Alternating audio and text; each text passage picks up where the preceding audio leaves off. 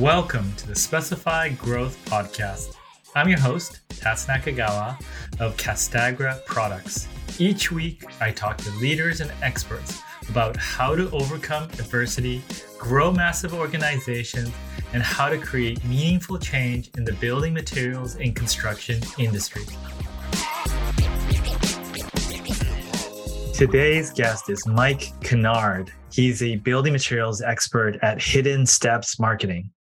So Mike, thank you for coming on the show. Hey, my pleasure. I really appreciate you reaching out and having an opportunity to, increase experience into this format. And education is key. Learning is key, and so right, you have to put in to get out as well. So I see this as a good opportunity both ways. Absolutely. I think I saw your engagement with one of our past guests, Beth.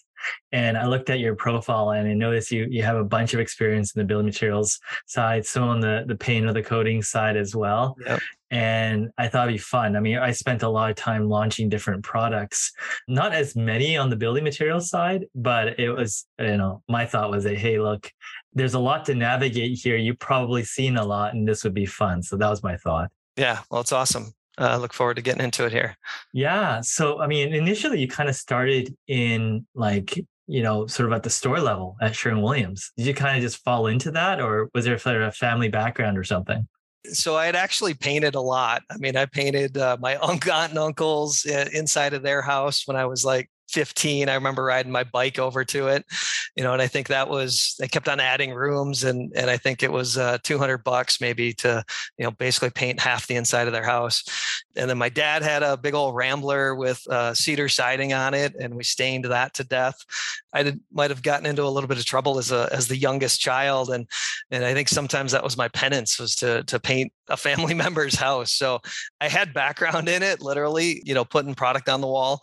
And then when I was a management major at the university, that was one of the internships that came up, was a manager trainee program. So I'm like, hey, I've still got shorts full of paint, on them. I should probably run to this this interview.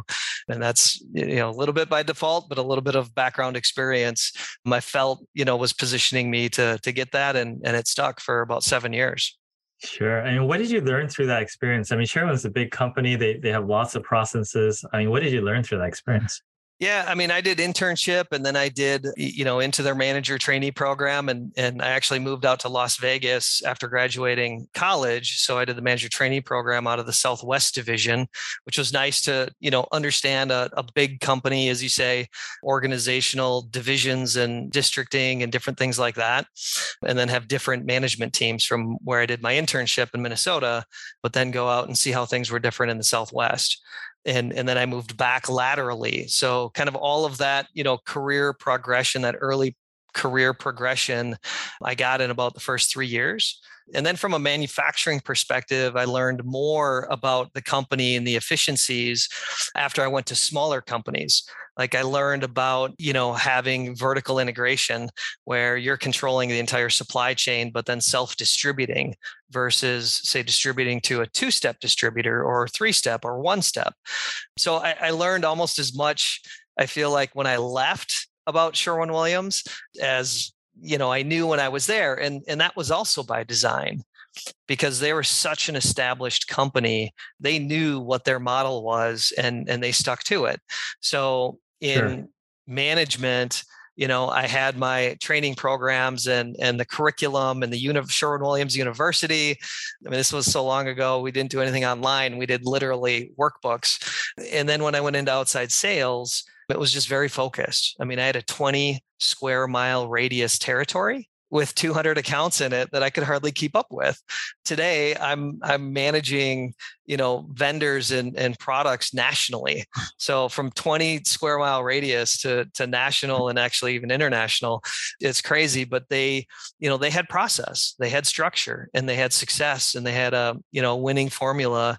So I also learned, from a stylistic perspective and a sales management process perspective on, what they did and why. It was, you just go out and sell. We'll take care of everything else. Just blinders like a racehorse, right? Just go out there and sell, make 10 calls a day, write them down, do your reports, and, and start again next week. Yeah, they have a very established process. And it was kind of that you must have dealt with other sales reps in the company. It was 200 kind of the thing they figured that, you could keep up with, but you couldn't back off and slack off, or is there variable on sort of the geography and stuff like that? Yeah, I mean, it was interesting. I mean, there was a veteran employee that, handled one account, maybe two accounts, but really one big union shop in Minneapolis. And his territory was three times the size of mine, right? I had these little pot and brush painters and, a couple of long shot opportunities. And I said, "Hey, Dan," I said, "what I would do to have one, $3 million account." And he said, "Mikey, let me tell you this. This is something that you should never wish for. They own me. They own me. They own me. Nights, weekends, 7 days a week, holidays." That was a good lesson too, right? That there's, don't be weighted down with just all of your eggs in one basket, particularly if you don't have, an $8 billion company behind you that can, spread out some of the risk. So yeah, there's a million helping hands and words of wisdom, that I've been so fortunate with, and I try to remember all of them and go back to them when I have decisions to make in my current day and the like. So. Sure. So you mentioned something earlier about small company, vertically integrated and self-distributing. And I thought, okay, some of those things line up. Okay. No two-step, right? No three-step or whatnot. But, small company and vertically integrated don't necessarily go together. Walk me through that. Well, I guess I meant they were vertically integrated when I went to a smaller company. So after Sherwin-Williams, which Sherwin-Williams introduced me to the building materials industry through a couple of my accounts, and I felt like at Sherwin I was just in a paint company, if you will, as good and successful as they are. I had this thirst in my mid-20s, right, to understand distribution and co-op programs and pull-through and different things like that between different businesses. And at the same time, entering that market, which I did with the Trex Decking Company in early 2000, I learned while working for Trex, a smaller company, how vertically integrated and how successful Sherwin was in controlling all of the points of its success, from manufacturing to to distribution, to private labeling, to direct sales force, to their stores group, to their commercial ends, all of those different things. So excuse me if I put those too close together, but I just thought it was interesting that you go from an $8 or $10 billion company to $100 million company, and you learn more about kind of some of the different structures that an organization can have in supply chain and low cost manufacturer, producer, and some of those different things. And that goes back to Sherwin putting the blinders on, to stay focused, which was what I needed at 23 years old. Yeah. So when you went from a large company, I know, it's like I say, trying to learn marketing from Coca-Cola, right? Right. I mean, people, with like a 90% sort of recognition rate, it's a little bit different than introducing something new or with a smaller company. So tell me the transition when you went to a smaller company, you had your hands in many pots and probably not as many established processes. And I would say that the next two stops in my career, I left a multi-billion-dollar company and went to about $150 million company, was there for 3 years at the Trex company, and then went to a $30 million company. So it was increasingly, terrifying, if you will, but it was based on, so instead of, I would say, I went from having brand awareness at Sherwin-Williams and not even knowing that there was not even knowing what the brand was doing for me on my everyday sales calls in my 20 square mile radius territory, how that was opening a door for me that I didn't even realize. It wasn't me. It was the logo of Sherwin-Williams that opened that door for me and got me the appointment. And then when I went to a smaller company, was actually an opportunity to help create the identity and the meaning of that brand, which is a total different experience, right? Because it, like you say with the Coca-Cola example, here it was impressed upon us as a culture that everything that we do, how we handle ourselves, how we go to market, the value promise that we're making, all of that is helping to identify this emerging brand that is doing well in its own rights in its infancy. And that was at the Trex company, but we got to influence it, if you will. And so that was a different experience, taking that to market and kind of guiding us, if you will. Sure. So besides, obviously, when you go from a 150 to 30, obviously, people know you more at the $150 million company, but what else was different when you went to a $30 million company? Well, I mean, there was like 11 of us in the room.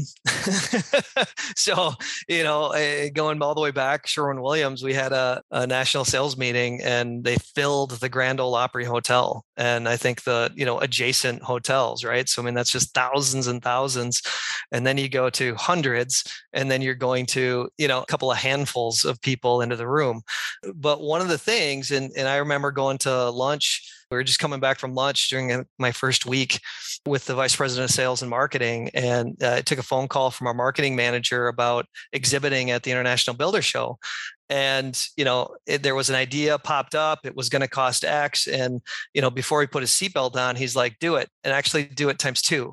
So it was again, this was 2004. So flat screen TVs, 70-inch flat screen was not it was probably $10,000 or something, but we were bringing, big video screens to show highlight reels of our projects. So the decision-making was quick, right? That was probably the biggest at that time I saw, in that moment, literally first week of training. And I'm like, wow, these guys are making really fast decisions.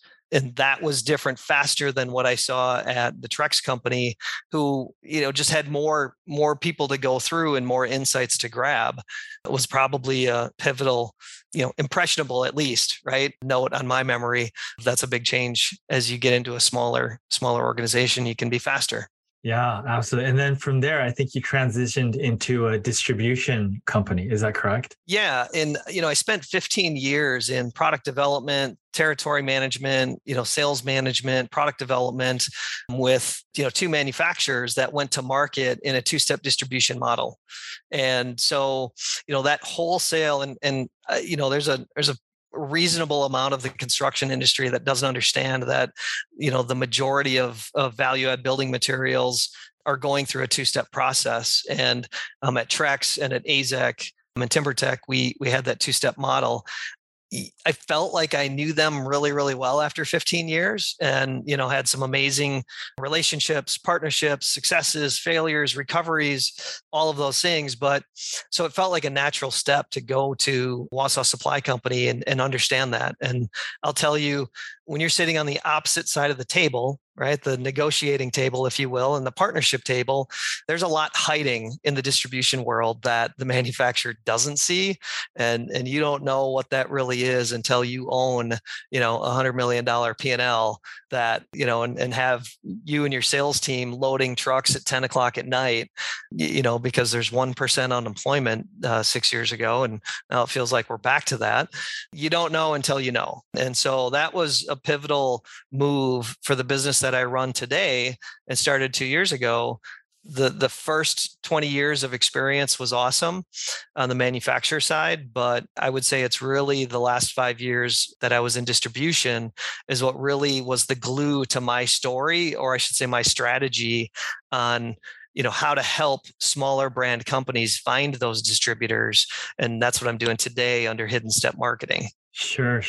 2 questions come to mind when you're doing that. So for people that don't fully understand, what is the rationale for going 2-step versus 1-step as a strategy? Yeah, as a strategy, the big thing is getting material close to the market and in bulk, right? So there's Trex and AZEK, and there's people that overlapped both companies in time. So they'll get a smile at this because we've all said it 7,000 times, but it's built on 3 tenets: make a better product, tell people about it, and make it easy to buy.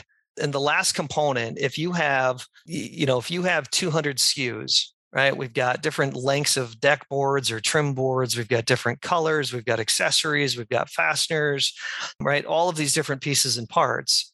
You're going to ship them all from one manufacturing location in the East or in the West or in the South, and you're going to ship those nationwide. Or if your main driver of, the last sale, if you will, to the contractors through a lumber yard is a lumberyard going to stock all 200 of those? So you have to have, and then also, if they're not going to, which they're not, then how do you have an efficiency of manufacturing? Because you can't just put down 300 extrusion lines and then turn them all in one day in April because the season's in front of you, of decking coming on. So it's really about having, supply, making the product easy to buy to the lumber yards, but also to have any level of manufacturing efficiency and at the point of optimization where you have some inventory, but you also have raw material, and then you have $100 million out in the market that's ready to sell. Well, now we can forecast, we can plan, we can do all of that supply management to get raw material in, to have WIP inventory, to have finished good inventory, and really build an efficient business model that can keep up with demand, but isn't so heavily saddled with capacity, idle capacity that's sitting there because you filled this month's orders and now we have a bunch of machinery that's just sitting there. So it's really about finding that equilibrium of supply and demand is why there's a reliance on two-step distribution. Sure. It's just basically putting the products closer to your distribution network, taking the load off the inventory at the individual houses, but being able to turn that product around quickly enough that they can be responsive to a customer need. 100%. That's exactly right. Okay, so the other thing that you brought up was on the distribution side. If you're not managing the $100 million P&L, what they could be hiding, what could distributors be hiding or not be telling you? Well, it's how their organization runs and how important inside sales and customer service is to a distribution versus outside sales. From a manufacturer's perspective, I went into, management with a new distributor. We fought through the purchasing negotiations. We talked about a startup strategy and how, we're going to achieve success in X amount of time frame, opening orders, marketing collateral, brand positioning, partnership announcements. And then we train the outside salespeople that are going to be out making the calls in the field and set up travel time. Yet, we didn't do anything about those who answer the phones. And I know, so when I was at AZEK, I launched actually with Wausau Supply, who I ended up going to work for. And I did a training seminar with their outside sales staff. And then I went and did training seminars with their inside sales staff. And I used the same presentation. And for the inside sales staff, it was the wrong presentation because the outside was just kind of the features, the benefits, the top line. You're making the introduction, maybe some tips and tricks on installation because that are easily demonstratable, hands-on. But inside staff, their phone is lit up. If you see call centers, their phones are lit up nonstop. And it's, hey, how many screws are in that box? How many washers go along with that railing kit? It is the finite details.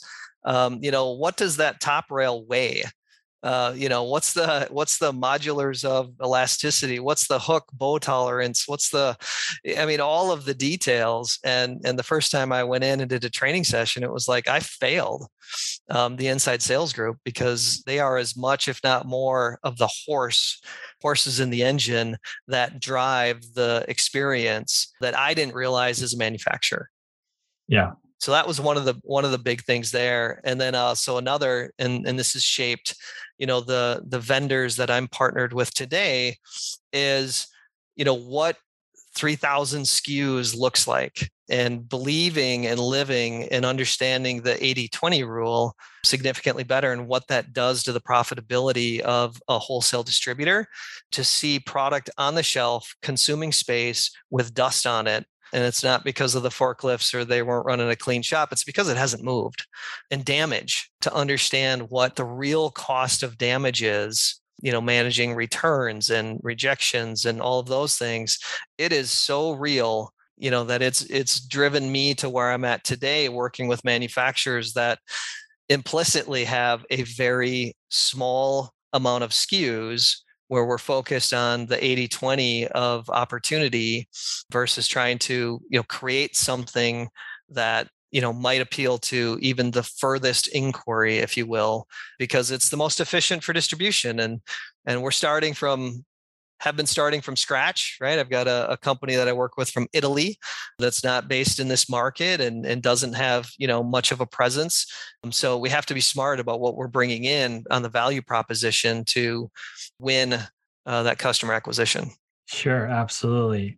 From here, I'd say, building materials is one of the areas, and part of manufacturing where unless you're vertically integrated and you have your own contractor or installation group, the product isn't finished when it comes out of the factory, right?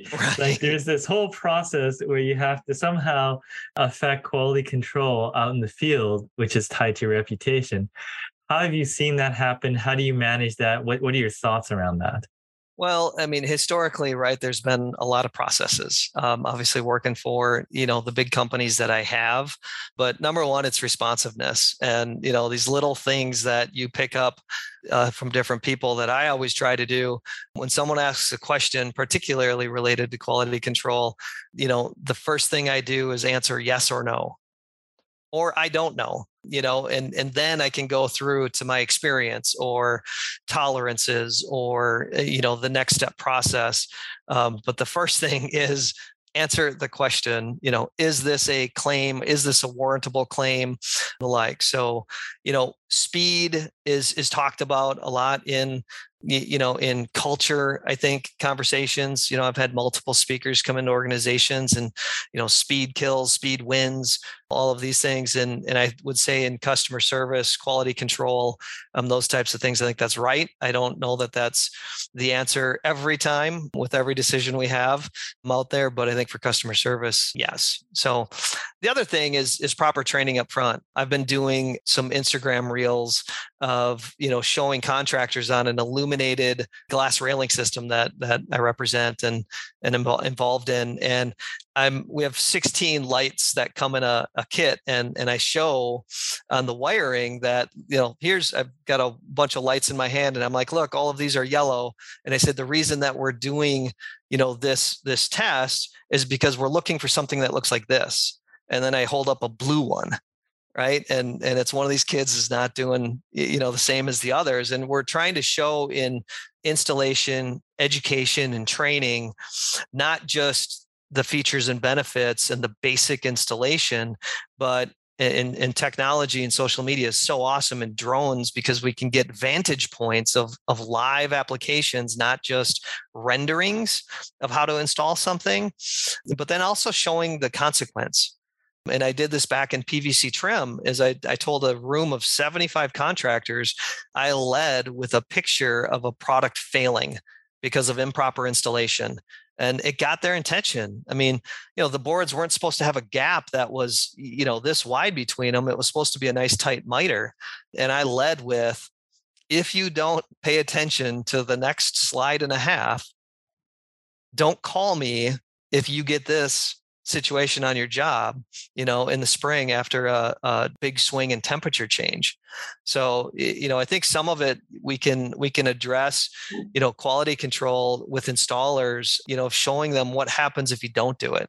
So I installed a 4-prong lighting system inaccurately, intentionally, and said, listen, I'm pushing yellow and this one's turning blue. This is going to be you if we don't do the installation according to the examples that we're giving here. Nice. I like that idea. So you mentioned about getting a new distributor that's not in the market or manufacturer in the market up and running, which is really interesting. How do you talked about the product focus, right? Because obviously you can't launch 3,000 products at once. You got to focus on a very finite number of them. Geography wise, how do you think about that? Or how quickly can they expand? And what sort of things do you think about when you're trying to get someone off the ground? Yeah, there's population densities. I've been in the industry for a while and I know what markets are moving in what direction. I've been in the value-added outdoor living products space for basically my whole career. And so there was an early principle that somebody said at Trex, which is if you don't know where to point your car in the morning, go point it towards hills, greens, or water, because there's going to be a deck built there and it's going to be a nice one. Right. And it's real, they're not wrong. by saying that. So it's rewarding and comical that, the things that stay with you for 17 or 18 years now, and that was told to me in a decent sized group, back time from Andy Ferrari, from the Trex company. And so, that's a staple. And if you're selling, synthetic decking material, and like I work with Tiva Building Products, who makes a PVC decking, Oklahoma, where everything's slab on grade, and there's a lot of concrete, a lot of brick, that's not the number one market to go to. So, I have 2 glass railings. One has a Miami-Dade certification, our Italian Elevetro. So, they invested into the Miami-Dade certification. So we're hitting that Florida market and the whole East Coast pretty hard because we have a competitive advantage where we passed without adding a bunch of adhesive products to a cladding, and that you don't need a top rail. So you can get that maximum view and still have a Miami-Dade certification. Sure, absolutely. And then you mentioned from that, right? Competitive advantage, certifications that give you a competitive advantage in terms of going into the market. Reps, company employees. How do you think about launching something that's it's chicken and egg, right? Boy, if you hire a bunch of reps, they're gonna, get more feet on the street and the like. So, some of it I launched with a distributor with one of my products, Spartan Railing, in the Chicago market, and they had a preferred. They said, "Listen, we're interested in stocking and inventorying your product, but we're concerned with there's not enough of you, right? And we know that you're setting up distribution in California and looking at the East Coast and the like. So we have a rep group that is really an extension of us and works well in our system. So we're not saying you have to, but boy, we work really well with them, and they think you would represent your product equally well. And so that was an easy one. We just followed our customer. And, I've been saying for a long time, if we can just treat our customers like customers and listen to them, we could be in a pretty good place. So that's an example of where we've done it there. In other markets, yeah, it's me on a plane. It's my partner on a plane, and also looking at independent rep groups to support our business and sometimes get that largest customer acquisition. But a lot of it is really just driven from the head office here. Finding the right partner that in the right geography, and then just grinding and going after it, continually.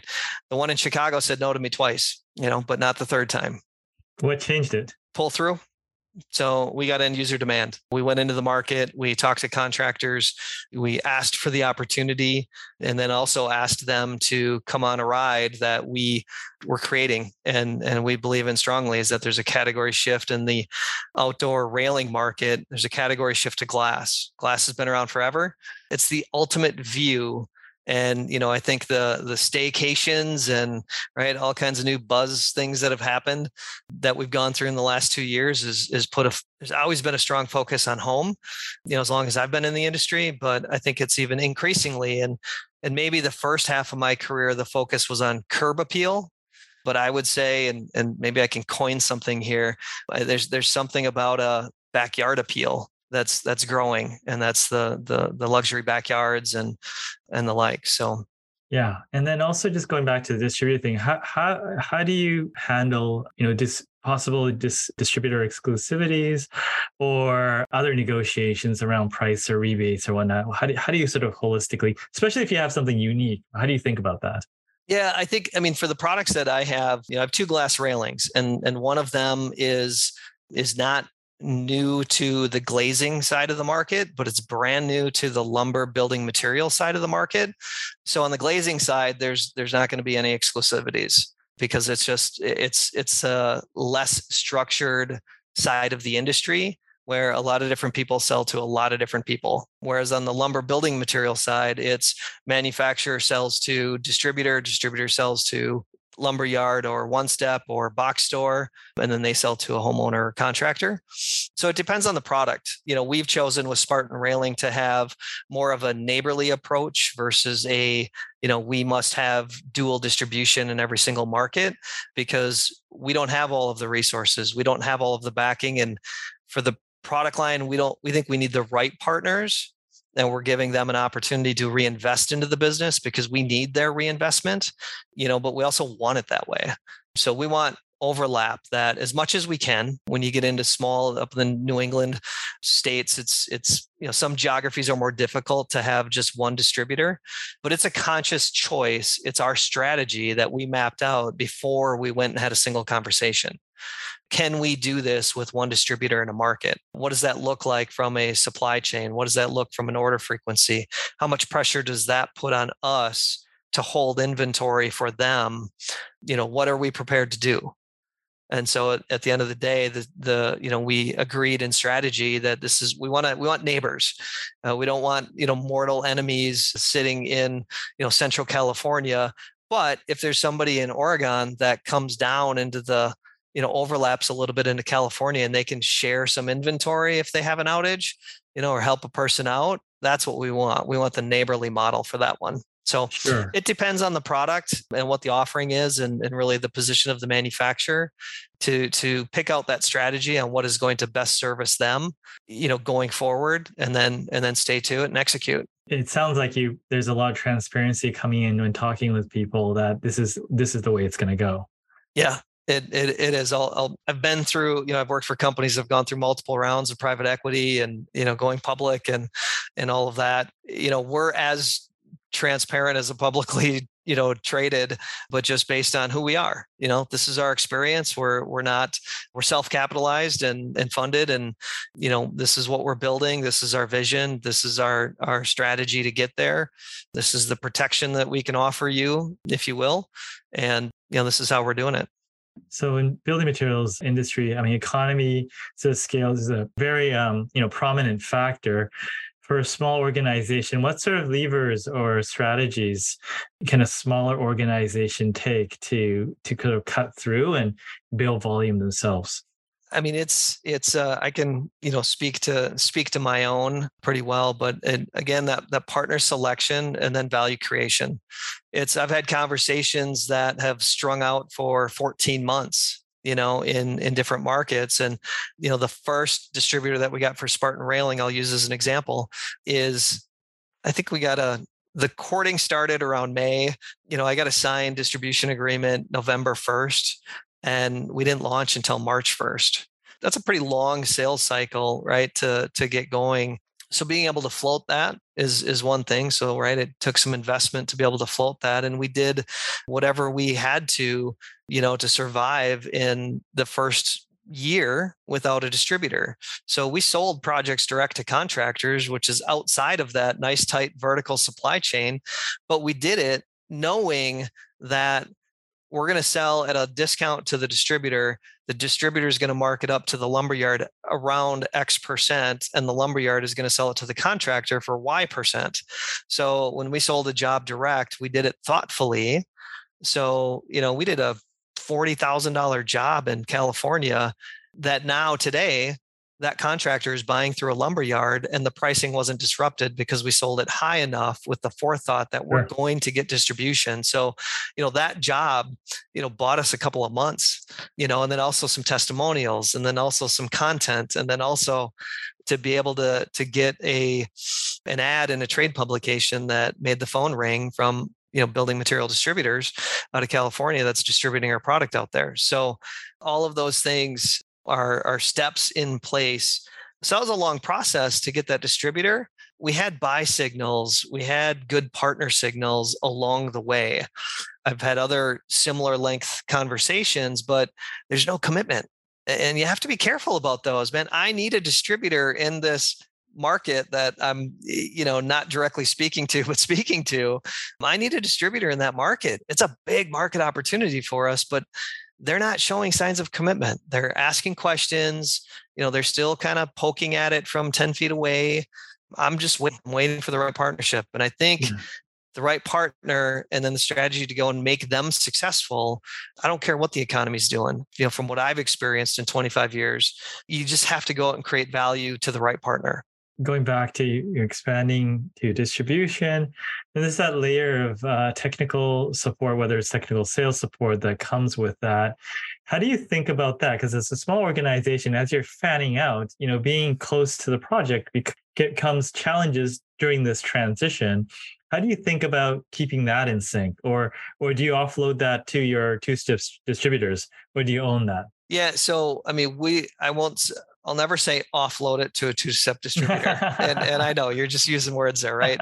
We'll help them manage it. So, again, finding the right partner. So my partner in California has, had a product specialist that can dedicate an inordinate amount of time towards 3 products, ours being one of them.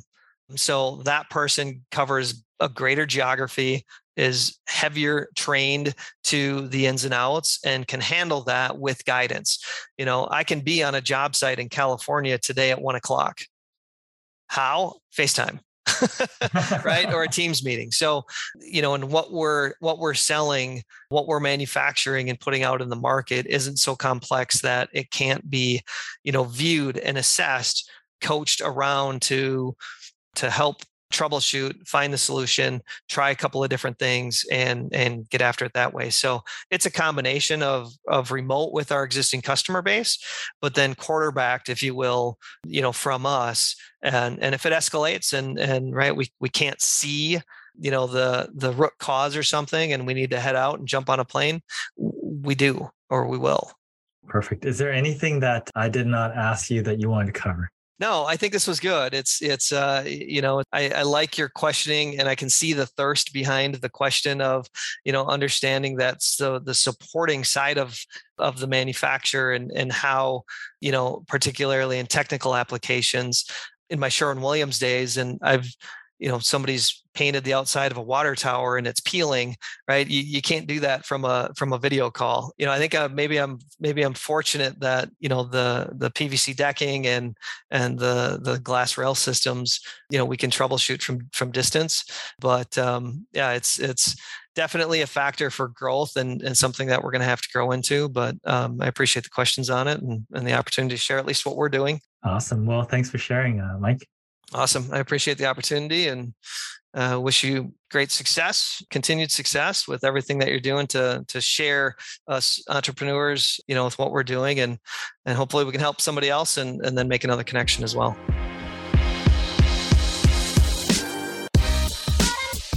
Thank you for listening to the Specify Growth podcast today. Make sure you check out youtube.com/Tats Talks for video of today's podcast. Hit the subscribe button for upcoming episodes.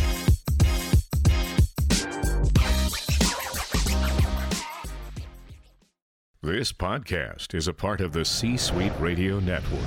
For more top business podcasts, visit c-suiteradio.com.